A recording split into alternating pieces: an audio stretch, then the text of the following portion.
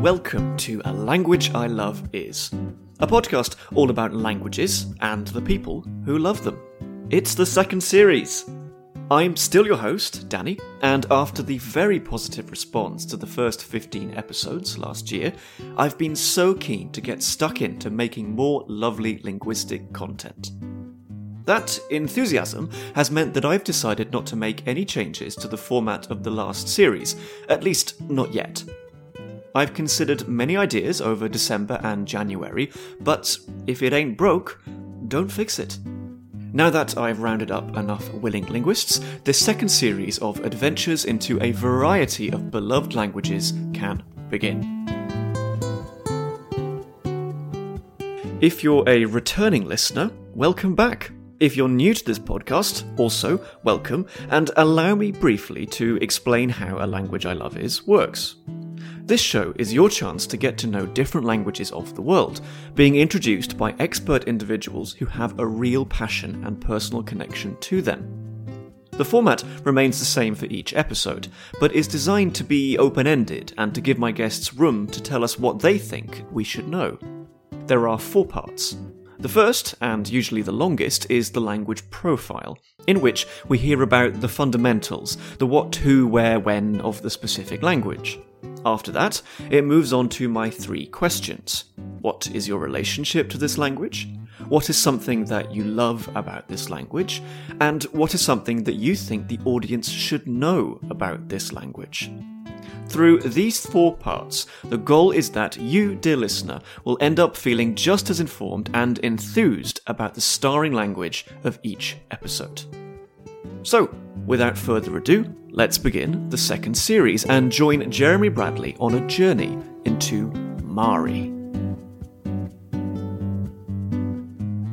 To kick off the second series, I'm delighted to be joined today by Dr. Jeremy Bradley from the University of Vienna, where he is a postdoc researcher in Finno-Ugric studies. Previously been in Vienna, he's been in Helsinki, he's been in Munich, and he's come along today to talk about one language which I dare say will not be known to the majority of listeners, but that's great, that's what this show is all about. So, first things first, Jeremy, how are you doing today, and how is life in Vienna at the moment?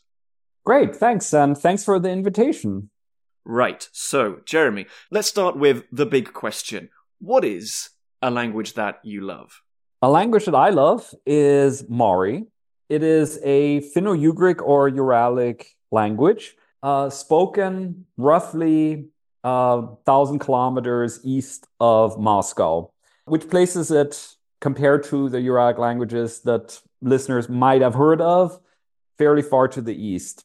It's actually relatively central if you look at the spread of the Uralic languages. Right, so already we've got some terms that may be new to people, so let's dig into those. When you say Finno-Ugric, you're talking about a language family. This is a very large language family, large in terms of the number of its members, large in terms of its geographical spread. So could you introduce this family and the wider genealogy of Mari? What are some of its linguistic cousins that people might have heard of? So the linguistic cousins of Mari that people might have heard of are Hungarian, Finnish, Estonian, and possibly the Sami languages of northern Fennoscania, historically known under the term Lap. And all of these languages are on the western periphery of the language family. A problem in linguistics in general is that when people want to make assumptions about a language family, they will access the data that is accessible to them, understandably so. But this creates a certain availability heuristics. It creates a certain bias that people want to know how things work in Uralic languages. They look at things in the Uralic languages that they can access, which are then Hungarian, Finnish, Estonian. And oftentimes they will then be looking at European contact features. Like, to give you just a random example, looking at all of these languages, you might assume that Uralic languages like to use relative pronouns, as we do in English. The man that is sleeping on the bench is my brother.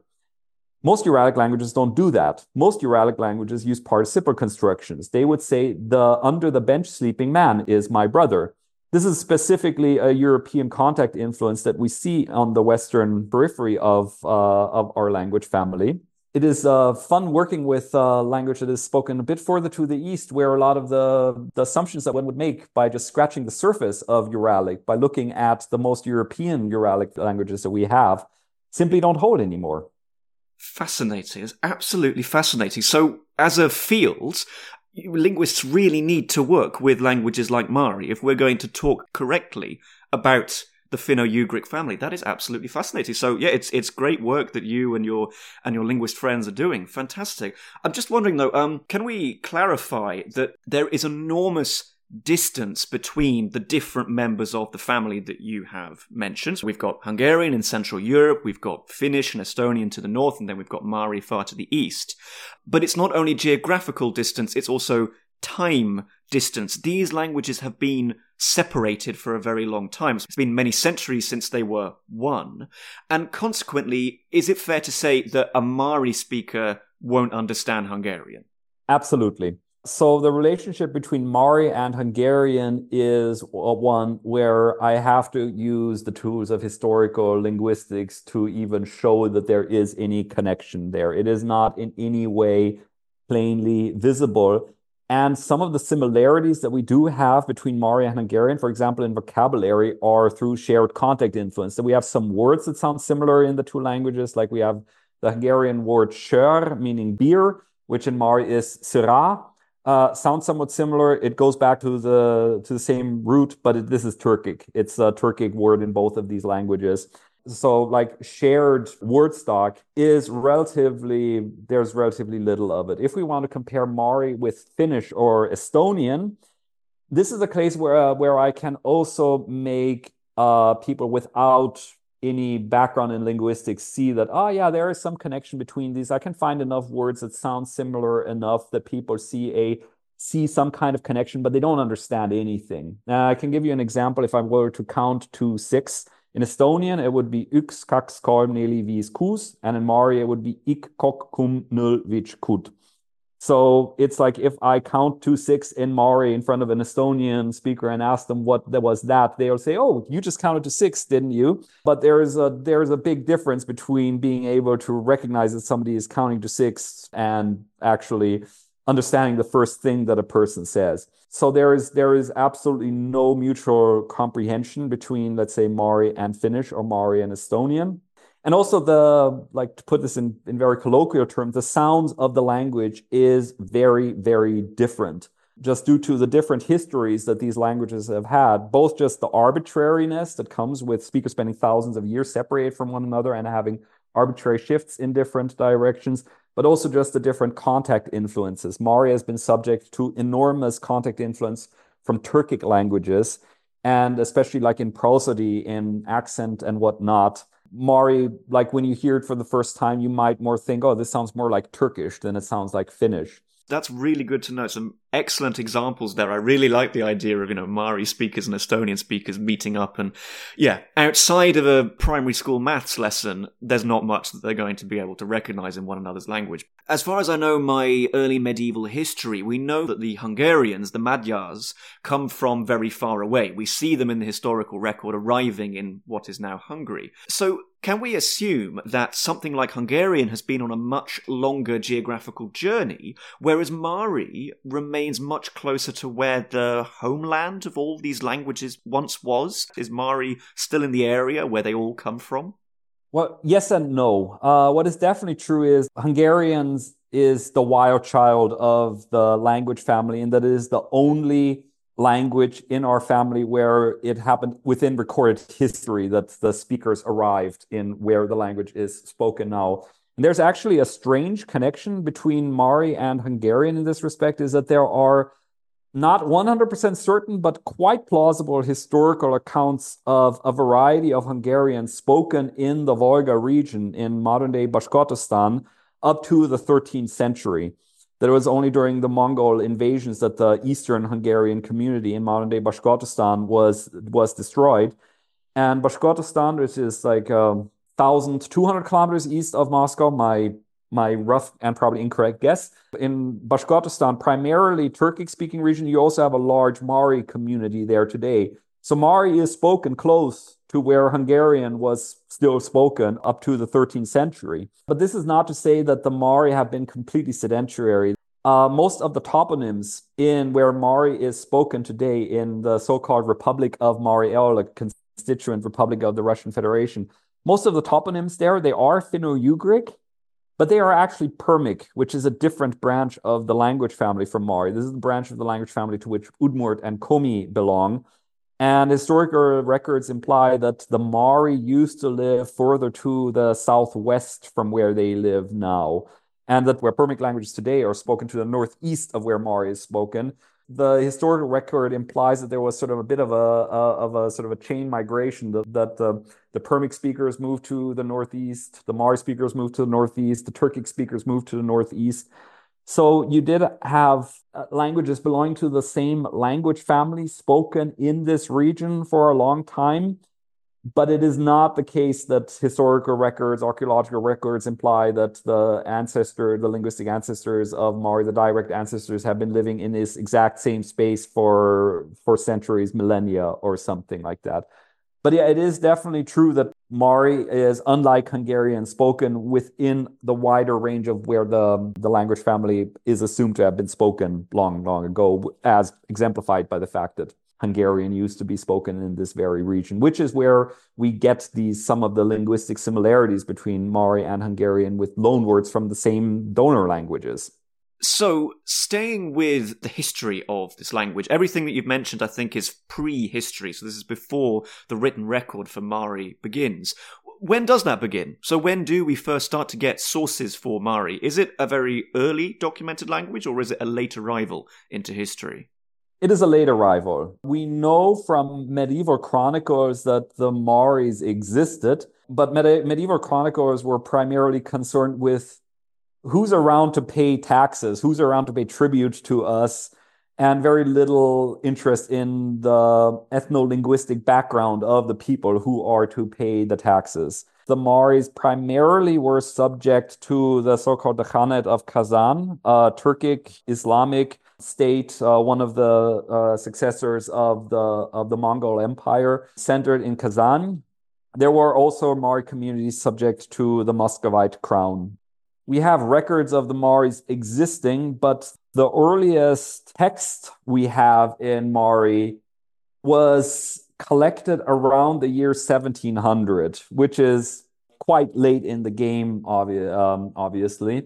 It was collected, or it was brought about by on the initiative of Nicolaas Wietzen, the mayor of Amsterdam, who was also a big language enthusiast, who managed to get some of his people in Russia to go and visit various minority groups and elicit some texts from them. Of course, around 1700, we're not going to have good methods of language documentation at the time. What they did is that they found speakers of Mari who were a community, a non-Christian community up to today. The Maris are majority not Christian. The dominant religion among the Maris is a folk religion that is often by external sources called paganism. I personally try to avoid this term. But you had a community of people who are not Christian. They did not speak Russian very well. So you have somebody sent by the mayor of Amsterdam, comes to this community and asks them to translate the Lord's Prayer into Mari. So the first text we have in Mari is a translation of the Lord's Prayer into a very strange seeming form of Mari. And it is strange for multiple reasons. Like, firstly, the person writing it down did not know Mari, did not know the sounds of the language, and just wrote as best they heard what they could hear.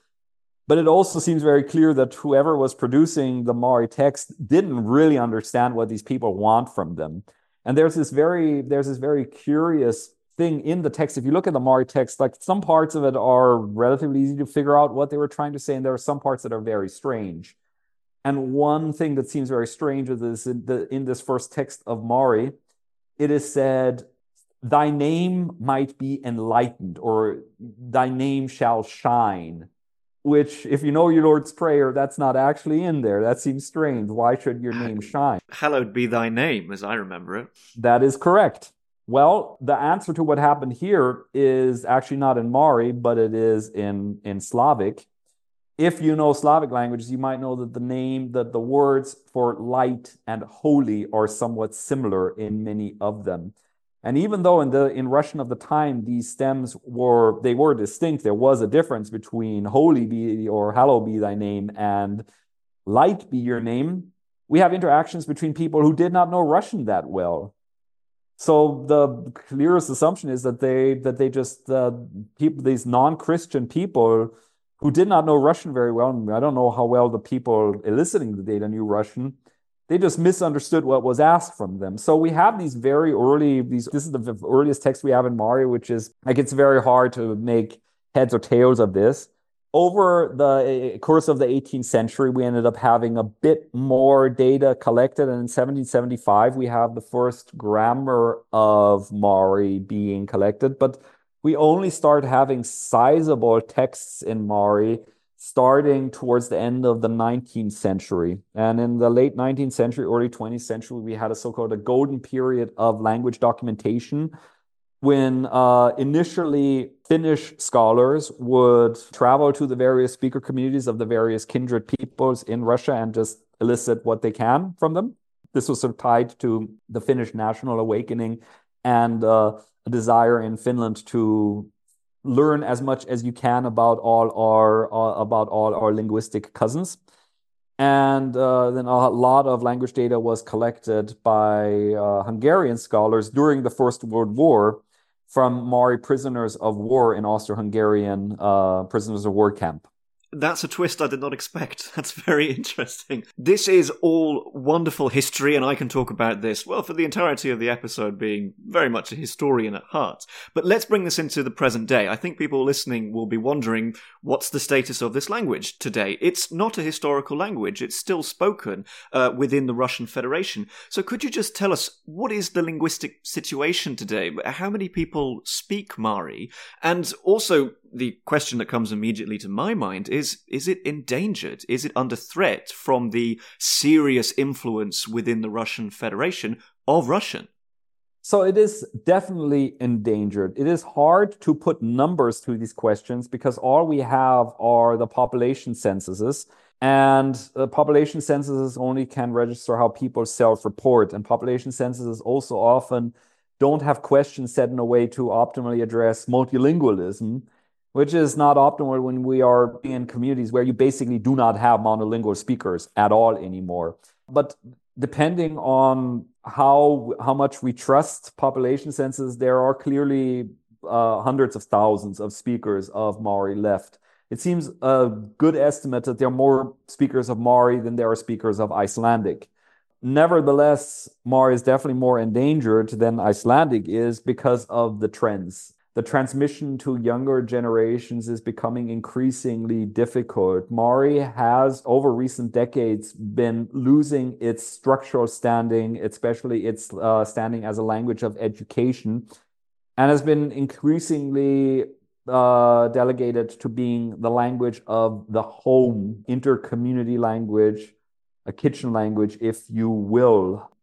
And even in that domain, transmission to very young speakers is vulnerable. So you have hundreds of thousands of speakers, but very worrying trends. So you've mentioned already that the majority of Maris live within the Mari El Republic, which is a subdivision of the Russian Federation today.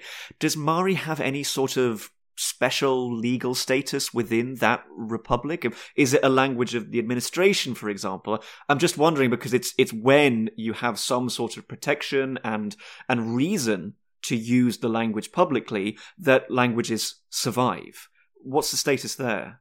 Yeah, so it's actually more like about half of the Mari speakers live in the Republic of Mari El, because the title republics of the communities in Russia, they do not sharply adhere to the boundaries between speaker communities, which is understandable because there are no sharp boundaries between speaker communities. In a lot of these areas, you will have scattered villages of different communities within one area, and you can't draw a clear line between them.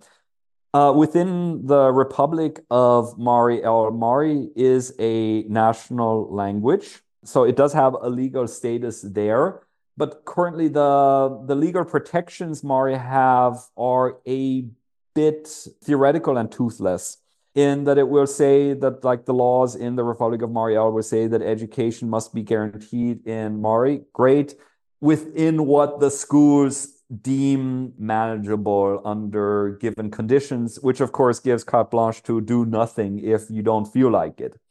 And often it's like, if you actually go to a public administration authority in the Republic of Mari El and try to speak Mari with people, they'll think that you're making fun of them, that you're pranking them. It's just considered not a normal thing to do. Not within the Mari El Republic, but within the Komi Republic. That's Komi being another Finno-Ugric language. There's actually recently was a legal case about a young Komi speaker who, in front of a court, insisted on just speaking Komi and insisted on having translation into Komi, with the judge then saying, well, stop being silly, you're just making fun of us. Of course you speak Russian. And yeah, he does speak Russian, but he was making a point and he was making it effectively. So you have more legal protections for the language in theory than you have in practice. But the fact that it is illegal, that it has this legal standing, it's not completely meaningless. You have bilingual signage, for example, on street signs. You do have, for example, that all the laws are translated into Mari from Russian. I'm not sure how many people read them in Mari, but the translations exist, and they're great for us doing corpus linguistics to have all this body of legal texts that we have in Mari. And you do have some educational institutions, the state-funded educational institutions working with Mari. So having, like, on a university level, some Mari medium education, particularly pertaining to Mari itself. I'd love to explore. I'm fascinated by that attitude you mentioned, the idea that if you spoke this as an outsider to the community, it would come across as mocking. Where is that coming from? Is it because it's felt to be really a language of the home, that the person who might feel the mocking would themselves speak this language but not want to speak it in public because they want to be seen as a Russian citizen, as somebody who is, in vogue, I suppose? Is there a sense that Mari is a bit of a backwater language, a humble language, not something that in the minds of its speakers should be a public thing? Can we dig into that attitude and why people might have that reaction? So there's a saying in Russian that the Russian is the so-called язык международной коммуникации, the language of intercultural communication.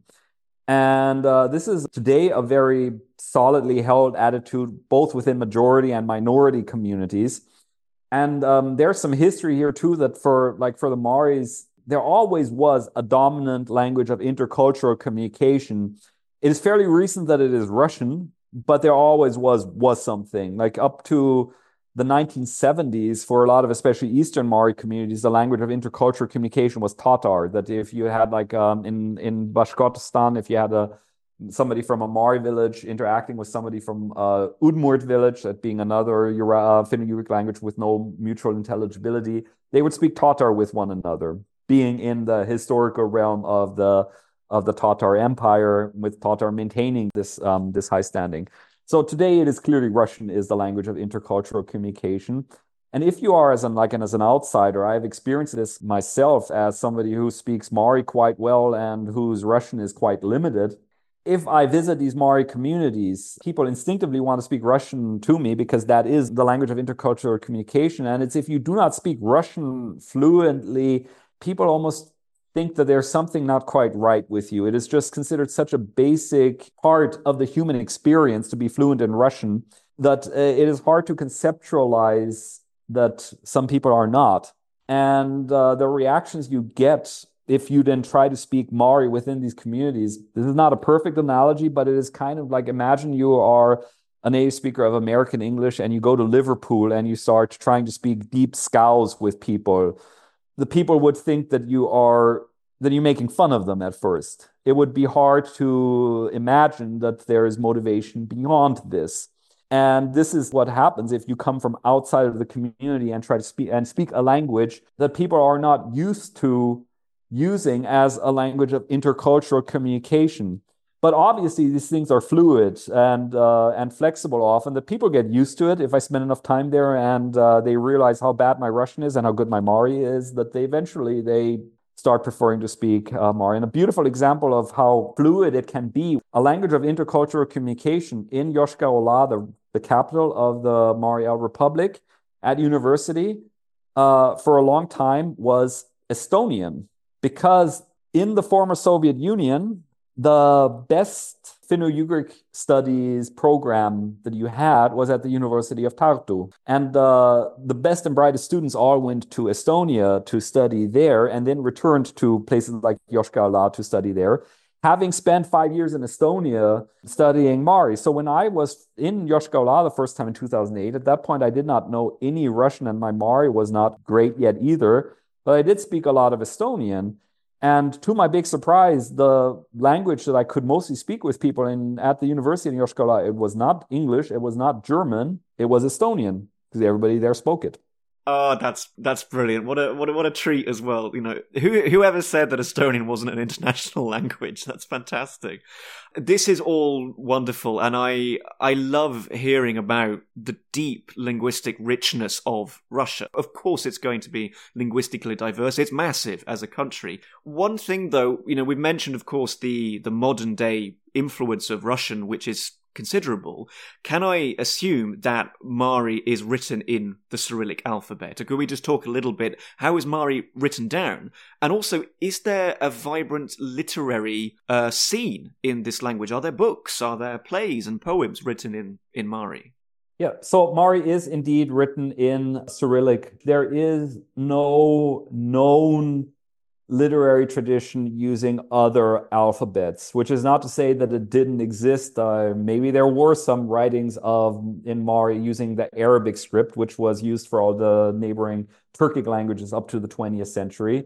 But as far as we know, outside of like the Mari diaspora in Estonia texting using the Latin alphabet or whatnot, Mari literacy always used the Cyrillic alphabet, but different versions of the Cyrillic alphabet. That in the 1920s and the 1930s, there was a version of the Cyrillic alphabet was used, which basically completely disregarded all the aspects of the Cyrillic alphabet that are tailored to the needs of Russian.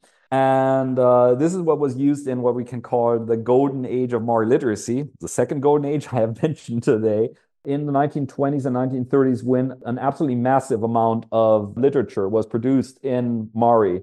But in the late 1930s, we had the Stalinist purges, which were a disaster for the Mari community that they have not recovered from to today. That basically this whole intelligentsia that was built up in the early Soviet Union, they were en masse executed, all the people who had been producing all these literary works in Mari.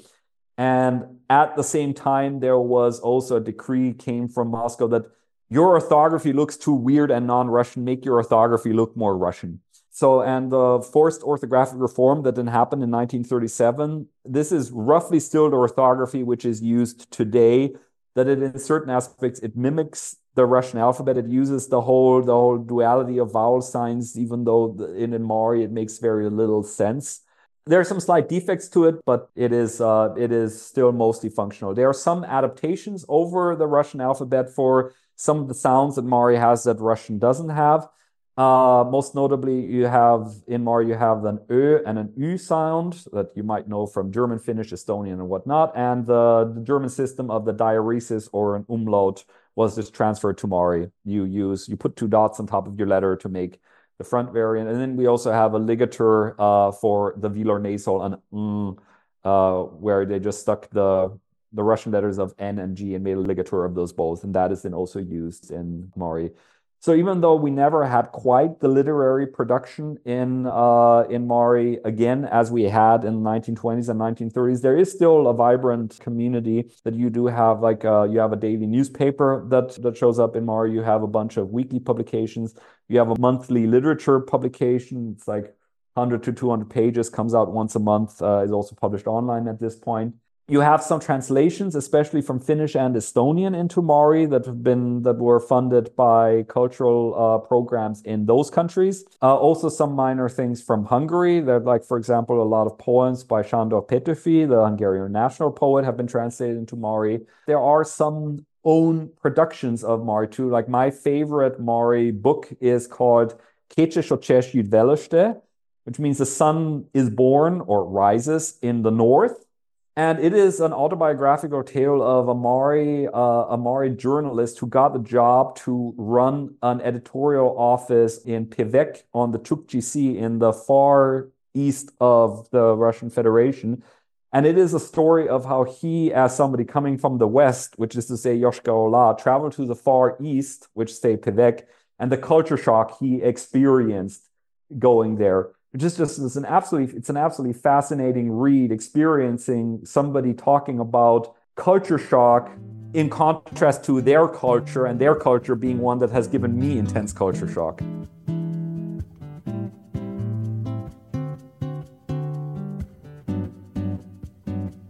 After that superb and thorough introduction to the Maori language, I feel very educated and enthused about Maori. But I would like to turn away from the language for the moment and talk about one person who I dare say has a fantastic and rich relationship with Maori, which is, of course, yourself, Jeremy. And in this, your reputation sort of precedes you. I mean, the first time I met you, which was in the centre of Prague, it was a mutual friend who, set up this meeting. It was a wonderful afternoon, very well spent. And he said, "Oh, Jeremy, the Maori guy." And I immediately said, "Oh yeah, the Maori guy." So I know that you are deeply involved with this language and the study of this language as a linguist and as a language learner. But I'd like to ask how and why. How did you come to know Maori? So just tell us, what is the story of your relationship with this language? So Maori is not actually my first linguistic love. My first linguistic love was, as was the case for Johanna Laakso, Estonian. That is where my Uralic journey started. And some personal background of mine is that I was actually a computer scientist before I was a linguist. I studied computer science and I did linguistics as a side because being able to program is kind of like driving a car. It's not very meaningful unless you have some idea of where you want to drive with the car. Likewise, programming itself as a skill is only meaningful if you know what you want to program with it. I wanted to do things that interest me, so I started studying linguistics too, thinking that this intersection of IT competencies and linguistics would be fruitful, and so far it has been. So I was primarily studying Estonian, but in the course program at the University of Vienna, it was mandatory to do at least one minor Finno-Ugric language, where minor is understood as anything other than Finnish, Estonian, and Hungarian. This was put in place by Johanna Laakso and her colleagues at the time to ensure that people do not get the biased view of the Uralic languages that you would get if you just know the languages from the Western periphery. And it just so happened that Maori was the language that was offered when I was at the stage of my life where, firstly, I needed the credit, and secondly, I was up for new experiences. So I enrolled in the Maori class taught by Timothy Riese, started studying this language, and very quickly realized that, well, firstly, I just absolutely adored the language itself. I adored the sound of the language. I adored the structures of the language. Estonian will always have a special place in my heart. But as a speaker of German, Estonian is a lot more familiar, shall we say, than Maori is. Like if you're studying Estonian and you know German, you keep running into old friends. Whereas Maori feels like something, this could be from a different planet. It is structurally completely unfamiliar, aside from the word stems that I recognized from Estonian. I realized that I immediately took a liking to the language. And I also realized that there is a huge deficit as regards scholarly attention paid to these languages. There's actually stuff to do. Estonian, Finnish, and Hungarian all have national philologies working with them. Maori also has it to a smaller extent with the institutions that you have in Yoshkar-Ola as a status of a national language for this of a constituent of the Russian Federation, but it's not quite on the same level. There's not, for example, one thing I quickly realized is that there was no meaningful dictionary to use if you don't speak Russian. But there were printed Maori Russian dictionaries, but there was not anything that I could use. So I thought, well, I started chatting with Timothy Riese, my teacher and later doctoral supervisor, about it would be really nice if there was a Maori English dictionary. And eventually we came to, well, wouldn't it be nice if we actually compiled such a dictionary? And we ended up bringing in project funds to make this happen. If you're ever curious why I didn't sleep very much between 2010 and 2014, that is why, because I was busy creating a Mari English dictionary in that time frame. So there was just so much to do, and so much where also then my competency as a computer scientist was extremely useful to like process these huge amounts of data that we had for all these plans that we had.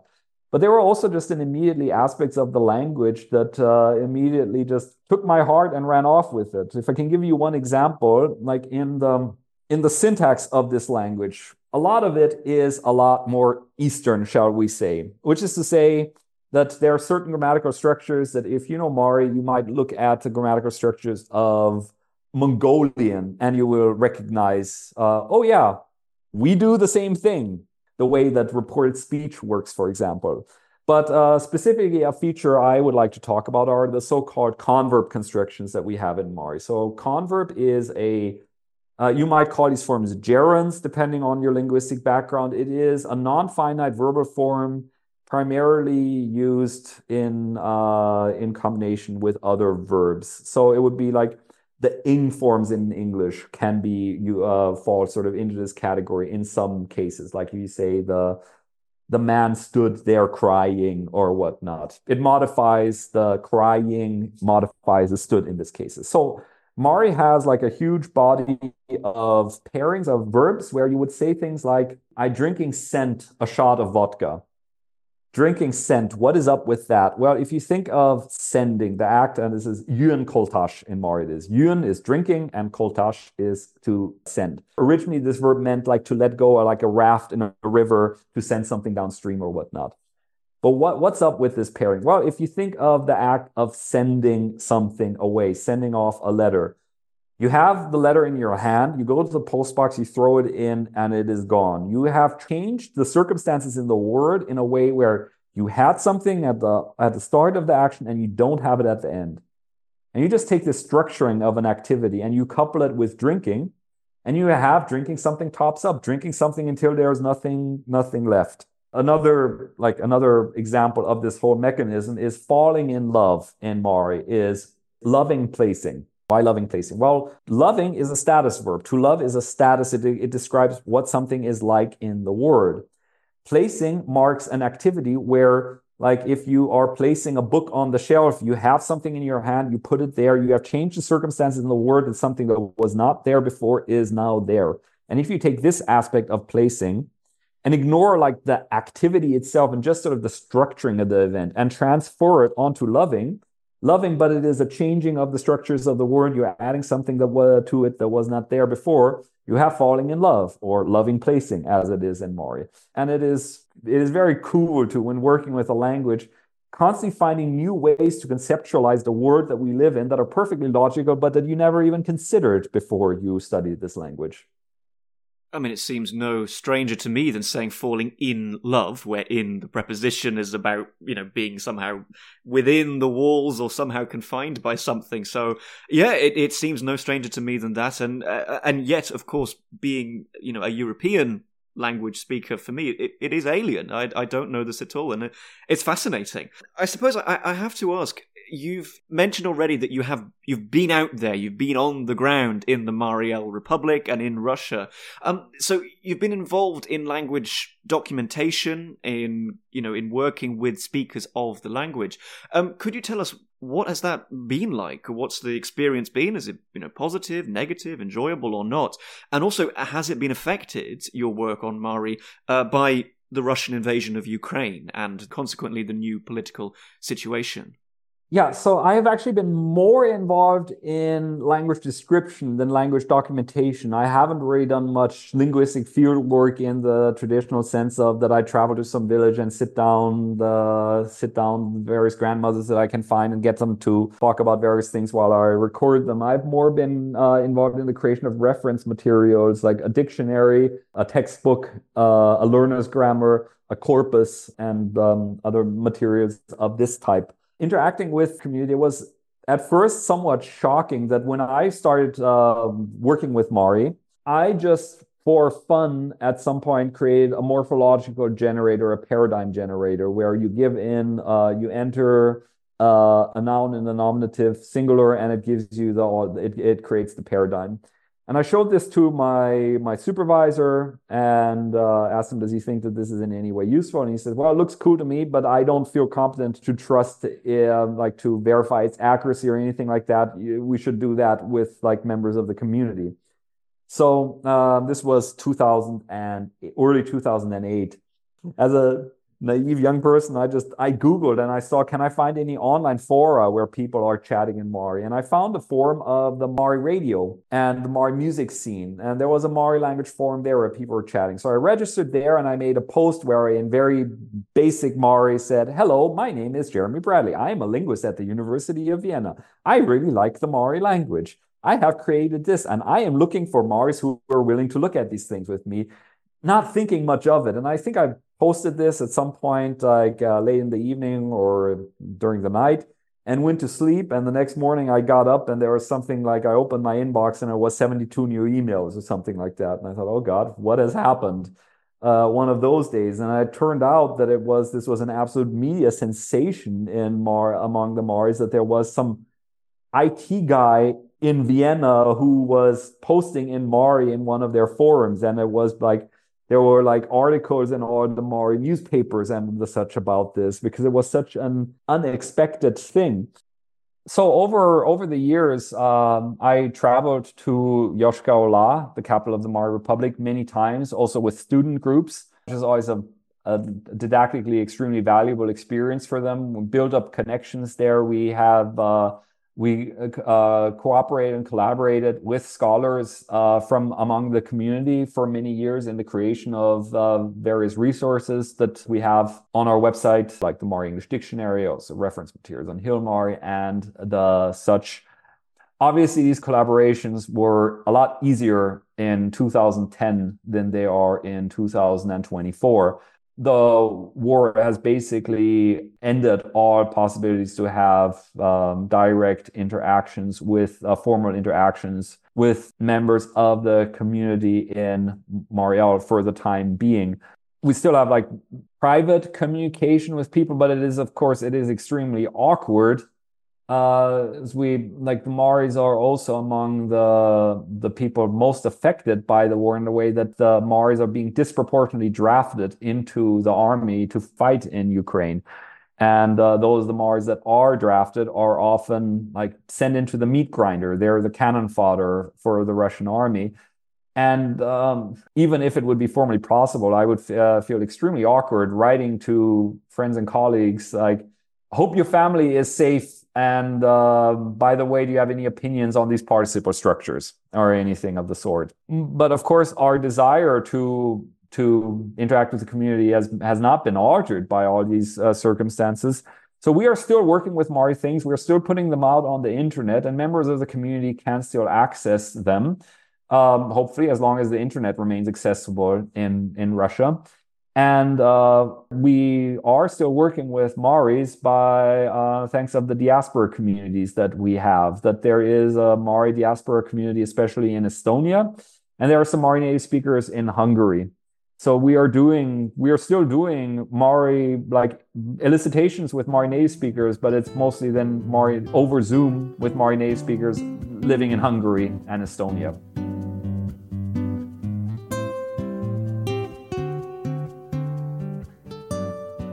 Your enthusiasm and your commitment to this language, I think, is obvious for everyone to hear. But amidst all of that great joy in the Maori language, if I can get you to just choose one thing, one feature of this language, completely free reign, it's your choice, what is something that you love about Maori? Something I love about Maori is that it is, of the languages I know, it is the most likely, if you come up with some kind of nonsense words that you don't think mean anything, Maori is a language in which it will likely mean something. Partially, this is because I have spent so much time staring at Maori that I have sort of lost my mind and start seeing Maori everywhere. But partially, I'm also convinced it is because of the very simple phonology and phonotactics of Maori, that the sound structures are so straightforward in Maori that it is very easy to hit something that exists in Maori. And the famous example of this is there's a well-formed sentence in Maori, koka kola, which means the ant dies. So that was very amusing for the Maoris when Coca-Cola hit the Russian market around the end of the Soviet Union, that suddenly all over the stores, the ant was dying. So many ants, so many dying ants. There's also Motorola, which means beautiful city. You have you have certain, like, you have rhymes among the Maoris where where these are integrated. But it's also, even if you go to like small no-name shops, budget shops, where you have their knockoff brands with nonsense names or whatnot, you're running, if you know Maori, you're running through the aisles, and it's like, oh, that means something in Maori, that means something in Maori, that means something in Maori, that means something in Maori. This Ola, for example, that we have in Motorola, you might have heard already when I was referring to the capital of the Maori Republic, Yoshkar Ola. That simply means Red City. It's a city that used to be called under on the Tsar's time Tsarevo Kokshaisk, the Tsars in Russian, the Tsar city on the river Kokshaga, where it is. In the very early Soviet Union, where you didn't have any Tsar cities anymore, it became Krasno Kokshaisk in Russian, the Red City on the Kokshaga. And then in this period of active support for minority languages in Russia, it became Yoshkar Ola in Maori, the Red City.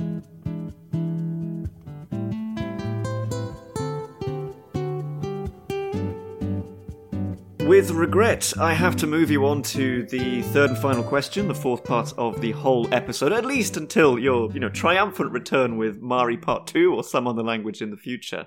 But for the moment, what is a feature of this language or this language's story that you would like to leave listeners with? Tell us, what's your parting point about the Mari language? As is always the case, a language is, on the one hand, the symbols seem completely arbitrary. On the other hand, they can tell a story of the language's history. And in Maori, we can see this rather transparently.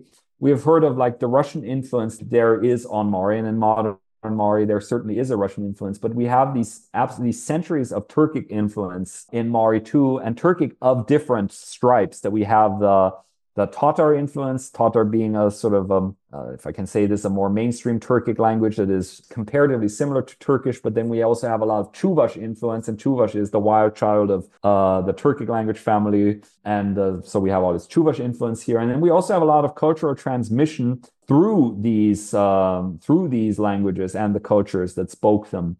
That a lot of the word stock that we have in Maori is ultimately Persian and Arabic, just from as being on the fringes of the wider Islamic world. And there's a lot of like Islamic cultural artifacts in Maori that people do not have the meta understanding of them, what it is. Like Hai in Maori is salam. A priest in Maori paganism is the mullah. So we recognize these things, but then the speakers of Maoris don't necessarily generally have no idea where these things comes from. And as a result of this, for example, you have these strange phenomena that sometimes, like, I will look at an Indonesian word list and I will recognize a bunch of words because it is on the other fringe of the wider Islamic word in the wider sense, and also has its Arabic cultural transmission. So, for example, there's a Maori word kuat, meaning strength, and in Indonesian, kuat means strong. Same stem, same Arabic stem in both cases. And I think Maori is a very, very nice example, of course, from my biased view, of just how much history modern language, arbitrary as it might seem at the first sight, carries with it. That is such a great point. I love the fact that you can find cognates within Indonesian and Maori, thousands of miles apart from one another, but there you go. People travel, and their languages travel with them. A super point there to end on. All I could just say is just thank you so much, Jeremy, for coming on today, for sharing your love and your deep knowledge of the Maori language. I think this is great because you've given us not only an introduction and a potted history of Maori and its speakers, but also, of course, the wider context of Russia, this diversity that I think people in the West just don't know about. We can't assume that any of the languages that you've mentioned actually will be familiar to people, apart from Russian. So wonderful. Final questions from me is that if people would like to know more about your work, if people would like, for example, to find out what you do with Mari and this amazing dictionary that you've worked on, where can people find you online? Well, as common as my name is within the English-speaking world, it is not common in Austria. So if you just Google Jeremy Bradley Vienna, you have found me. You have found my university website. Also, I operate the website www.mari-language.com, which is where we collect all the reference materials for Mari that we have created. So if you want to have a look at our 700 plus pages textbook of Mari for autodidactic learners of the language, or our 80 plus hour video course of Mari that we have created, or our Mari English Dictionary, it's all on that website. Jeremy, thank you so much for coming on today. I think this episode could easily turn into 3 hours. I just love listening to all of this, but we'll just have to have you back for Mari Point 2 or for something else. But for the moment, at least, thank you so much. Thanks again for having me. And as I say in Mari, Veskana Ushmeshke, until we meet again.